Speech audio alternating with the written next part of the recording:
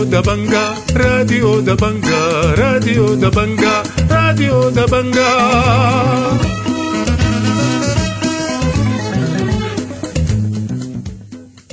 أهلا ومرحبا بكم مستمعي راديو دبنقا الأعزاء في برنامجنا اليوم السبت الموافق 31 ديسمبر عام 2022. برنامجنا بيشتمل على نشرة الاخبار وبرامج اخرى متفرقة، ولكن في البداية حنقدم لكم نشرة الاخبار واليكم عناوينها.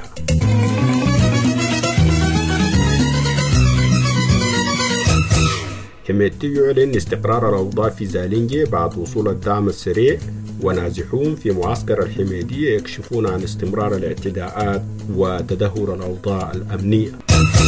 حميدتي يعلن فصل ومحاكمة أفراد الدعم السريع الذين ظهروا في مقاطع أحداث بليل، ونازحون وقيادات أهلية يرفضون مقابلة حميدتي ويطالبون بلجنة تحقيق دولية.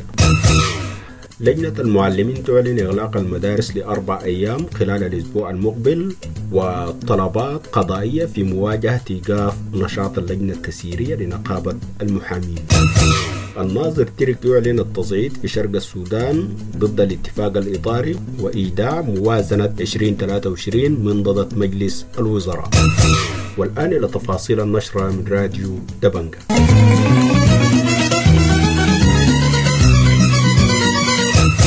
كشف نازحون من معسكر الحميدية في زالنجة يوم الجمعة عن استمرار تدهور الوضع الأمني، مما أدى لعدم تمكن النازحين من الخروج من المعسكر لمباشرة أعمالهم. وقال الرشيد فضل سكرتير لجنة معسكر الحميدية بزالنجة لراديو دبنقا إنه مسلحين هاجموا الجانب الشرقي للمعسكر مساء الخميس، وأطلقوا الرصاص بكثافة وأحرقوا 3 منازل، وذلك في وجود القوات الحكومية المتمركزة.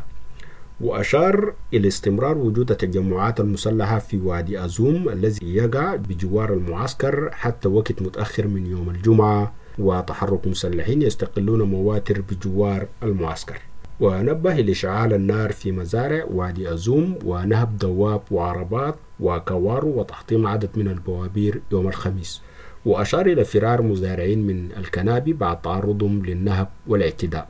وأضاف الرشيد فضل في هذا الخصوص: الوضع مدني لأنه الناس يعني كلهم قاعدين في البيوت ما في زول طلع، ورغم إنه الناس زي شغالين في لقمة إيس، إنه يعني مثلا زول شغال بأعمال اليومية إنه ممكن يمشي يجيب ويأكل عياله، لكن الآن حصل إنه من أول امبارح من ما حصل المشكلة في سوق مرين ما في زول طلع ليومنا هذا، فالناس كلهم قاعدين ثابتين في البيوت، والوضع سيء جدا للغاية. من جانبه أعلن نائب رئيس مجلس السيادة وقائد الدعم السريع الفريق محمد حمدان حميدتي استقرار الأوضاع في زالنجة منذ 6 من مساء الخميس.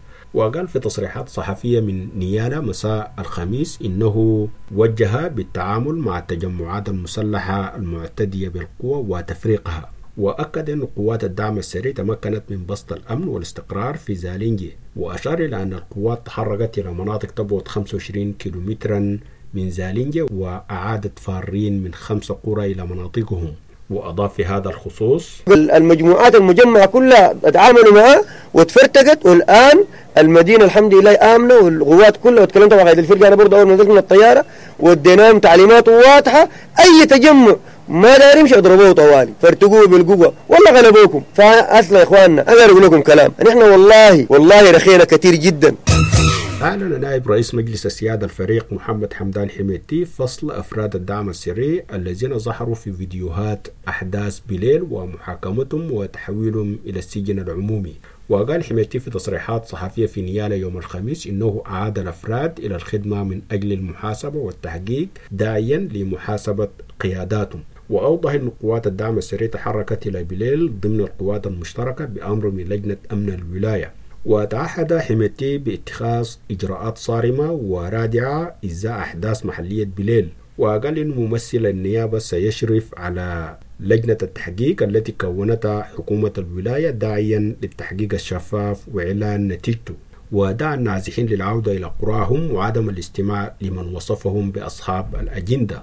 وأضاف في هذا الخصوص: في ظهرت فيديوهات للدعم السريع، القوات اتحركت بتوجيهات من لجنة أمن الولاية، ولكن في تصوير. هم النادي الآن اتحاكموا، مجوا السجن الملكي، اترفضوا واتحاكموا، لكن أنا قلت الآن رجعون جيبون. انا بالنسبه لي تكسيرهم بقول يا اخي انت قاعد تتكلم تقول يا اخي والله 10 حله خرقات، انت ما تصل حله الخرقات دي. من جانبها اعلنت قيادات اهليه لنازحين في مركز ورئاسة محلية بليل بولاية جنوب دارفور رفضهم القاطع استقبال وفد نائب رئيس مجلس السيادة خلال زيارته قرى محلية بليل. وقال محي الدين عضو لجنة مركز ورئاسة المحلية لراديو دبنقا إنه النازحين رددوا هتافات مناوئة للزيارة متهما حكومة الولاية بعدم التحرك لوقف الهجوم على الرغم من توفر المعلومات قبل وقت كافي. وأعلن تأييد النازحين في المركز للبيان المتداول بتوقيعات 11 من العمد برفض زيارة نائب رئيس مجلس السيادة للقرى ورفض لجنة التحقيق المشكلة من حكومة الولاية والمطالبة بلجنة تحقيق دولية بجانب المطالبة بإزالة ما وصفه بالمستوطنات وإعمار القرى المحروقة. وأضاف في هذا الخصوص: هناك استهجان واستنكار كبير جدا من قبل النازحين في داخل الرئاسة، ينددون ويحتفون بشكل واضح انه قتلتونا شردتونا ما دايرين نبقى. هم كانوا مستنكرين انه زيارة مجلس السيادة في الوقت ده بالتحديد. دعا السلطان عبد الرحمن آدم أبو سلطان عموم الداجو الحكومة لتوفير الأمن في قرى محلية بليل وبسط هيبة الدولة وتوفير العون الإنساني بجانب إعمار القرى المحروقة. وداخل الزيارة للمدير التنفيذي للمحلية معين حديثا لمنطقة فاشا للتحقيق العاجل وحضور وكيل نيابة وقوة من الشرطة إلى المنطقة لمباشرة فتح البلاغات وتحديد الجناة وإصدار أوامر قبض في مواجهة المتهمين، موضحا أن المتهمين في الأحداث معروفون. وقال أن النازحين لا يريدون البقاء في المعسكرات ويرغبون في العودة في حال توفير الأمن. ودعا القوات النظامية للارتكاز في 4 نقاط. وأضاف في هذا الخصوص: البلد ده محتاجة للتأمين ومحتاجة لهيبة الدولة وأيضا محتاجة للعون الإنساني ومحتاجة للإعمار. القرى نزحت وحرقوا ممتلكاته. طالبنا هنا أنه لجنة الأمن هنا وخاصة الوالي أنه يجيب لنا وكيل نيابة. أعلنت أسرة محمد موسى بشر الذي قتل برصاص الشرطة في الفاشر يوم 13 ديسمبر عن خطوات تصعيدية خلال الأيام المقبلة. وأوضحت الأسرة في بيان أن التصعيد يشمل إغلاق الطرق الداخلية والخارجية لمدينة الفاشر وإغلاق الأسواق والمؤسسات الحكومية بجانب اعتصامات مفتوحة في أماكن متعددة بالمدينة. واتهمت الأسرة لجنة أمن الولاية والنيابة بالتواطؤ في تنفيذ سير العدالة منذ حدوث جريمة القتل. كشف المحامي ساطع الحاج عضو هيئة الدفاع عن اللجنة التسييرية عن تقديم طلب وفحص وإيقاف تنفيذ في مواجهة قرار المحكمة العليا الذي قضى بوقف نشاط اللجنة التسييرية لنقابة المحامين. وقال ساطع الحاج لراديو دبنقا إنه معركة الدفاع عن اللجنة التسييرية تتخذ عدة مسارات من بينها القانوني والإعلامي والسياسي، مبينا إنه المعركة سياسية بإغطاء قانوني في محاولة لعودة منسوبي النظام البائد إلى السلطة والنقابات. وأضاف في هذا الخصوص: هنالك أمر وقف لهذه القرارات، وهنالك ما زالت طعون منظورة. لا تستطيع اللجنة السابقة أن تستلم النقابة أو مبانيها أو تصريف أمورها ما لم يتم الفصل الكامل في المسار القانوني، والمسار القانوني لم ينتهي ولا يستطيعون أن يستلموا ذرة. أعلنت اللجنة العليا لإضراب المعلمين إصدار جدول تصعيدي جديد للأسبوع الأول في شهر يناير بإغلاق المدارس في الفترة من الاثنين إلى الخميس. وقال الدرية محمد بابكر عضو لجنة الإضراب لراديو دبنقا إنه اللجنة عقدت اجتماعا يوم الخميس وقررت استمرار التصعيد إلى حين الاستجابة إلى مطالبهم، وعلى رأسها رفع الحد الأدنى للأجور وتحسين البيئة المدرسية وغيرها من المطالب. وأضاف الدرية محمد بابكر في هذا الخصوص: اجتمعت اللجنة العليا للإضراب يوم الخميس وأصدرت جدول تصعيدي جديد لشهر يناير يبدأ بالإغلاق الكامل لكل المدارس بالسودان ابتداء من يوم الاثنين إلى الخميس. أكدت المحامية نفيسة حجر عضو هيئة الدفاع عن محتجزي شمال وغرب دارفور إنه محتجزي غرب دارفور في سجن بورسودان وعددهم 95 يواصلون الإضراب عن الطعام منذ أسابيع بعد توقف لفترة قصيرة. وقالت المحامية نفيسة حجر لراديو دبنقا إنه إدارة سجن بورسودان منعتهم من مقابلة المحتجزين في سجن بورسودان في تجاوز للدستور والقانون. وأوضحت إنه إدارة السجن تزرعت بنص في لائحة السجن مبينا إنه النص لا علاقة لهم بالمحتجزين بصورة غير قانونية. وأضافت في هذا الخصوص: إدارة السجن رفضت، متمسكة بتقول باللائحة تحت السجن بأنه ممنوع زيارتهم وفقا لنص المادة 43 الفقرة 15 من لائحة السجون. في الوقت اللي فيه أما بعد المحاكمة العادلة في قانون الإجراءات الجنائية بتنص على ضرورة مقبوض عليه أو الشخص من حقه إنه يقابل محاميه. أودعت وزارة المالية والتخطيط الاقتصادي يوم الجمعة مشروع موازنة العام 2023 من ضمن مجلس الوزراء توطئة لمناقشته على مستوى اللجان وقطاعات المجلس المتخصصة قبل رفعه لإجازته من المجلس. من جانبه قال دكتور هيثم محمد فتحي الخبير الاقتصادي لراديو دبنقا إن موازنة 23 سيتم تطبيقها في إطار سياسي مختلف ومعقد، لذلك يصعب التنبؤ بمسارها وتداعياتها بسبب ضبابية المشهد السياسي والأمن في السودان. وتوقع استمرار موجة الإضرابات والتدهور الاقتصادي خاصة في ظل الارتفاع الكبير في معدلات التضخم بجانب تآكل القدرة الشرائية للمستهلك والدخول وتراجع قيمة الجنيه. وتوقع زيادات كبيرة في أسعار الخبز والدواء والكهرباء والعديد من السلع الأساسية الأخرى.